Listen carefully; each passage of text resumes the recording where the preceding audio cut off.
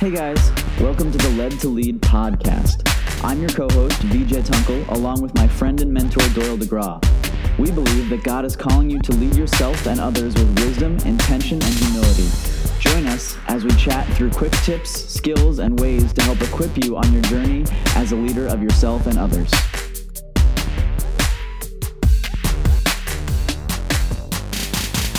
Welcome back to the Led to Lead podcast, and today we're talking about guarding our heart as leaders.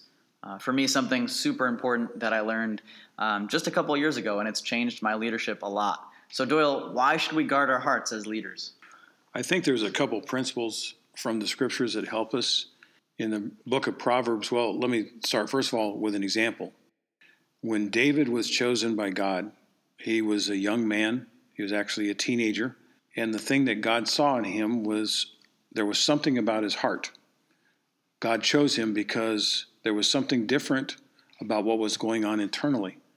And so with David, we see that continue to pass on to his own children.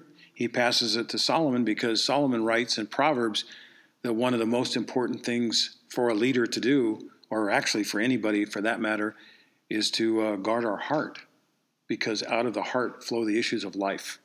So if you were to define the phrase guard your heart, how would you describe that? What does that mean? Well, I think guard your heart means that first of all, you pay attention to where anxiety and fear is coming from, and you pay attention to how it's affecting your heart. And maybe we could talk about that just a little bit. So here's what clicked for me with that. The phrase guard your heart, it so often gets taught as guard yourself from your heart, which actually ends up hurting you in the long run. If you realize the phrase guard your heart means protect your heart, means that external things like anxiety and fear, like you were just mentioning, are coming at us from the outside, not necessarily from within our heart, which is, for me, the heart is the core of who you are, right?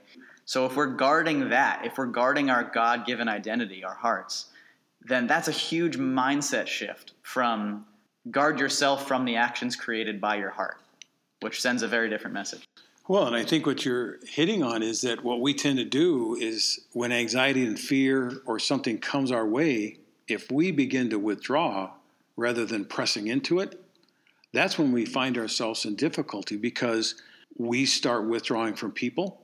We may even withdraw from God because we're trying to hide something. And the solution is always to press through something that isn't right. If we feel like we're off kilter, if something needs to be recalibrated, if there's something traumatic in our life, the example of Jesus by going to the cross was to go through trauma, not to run from trauma.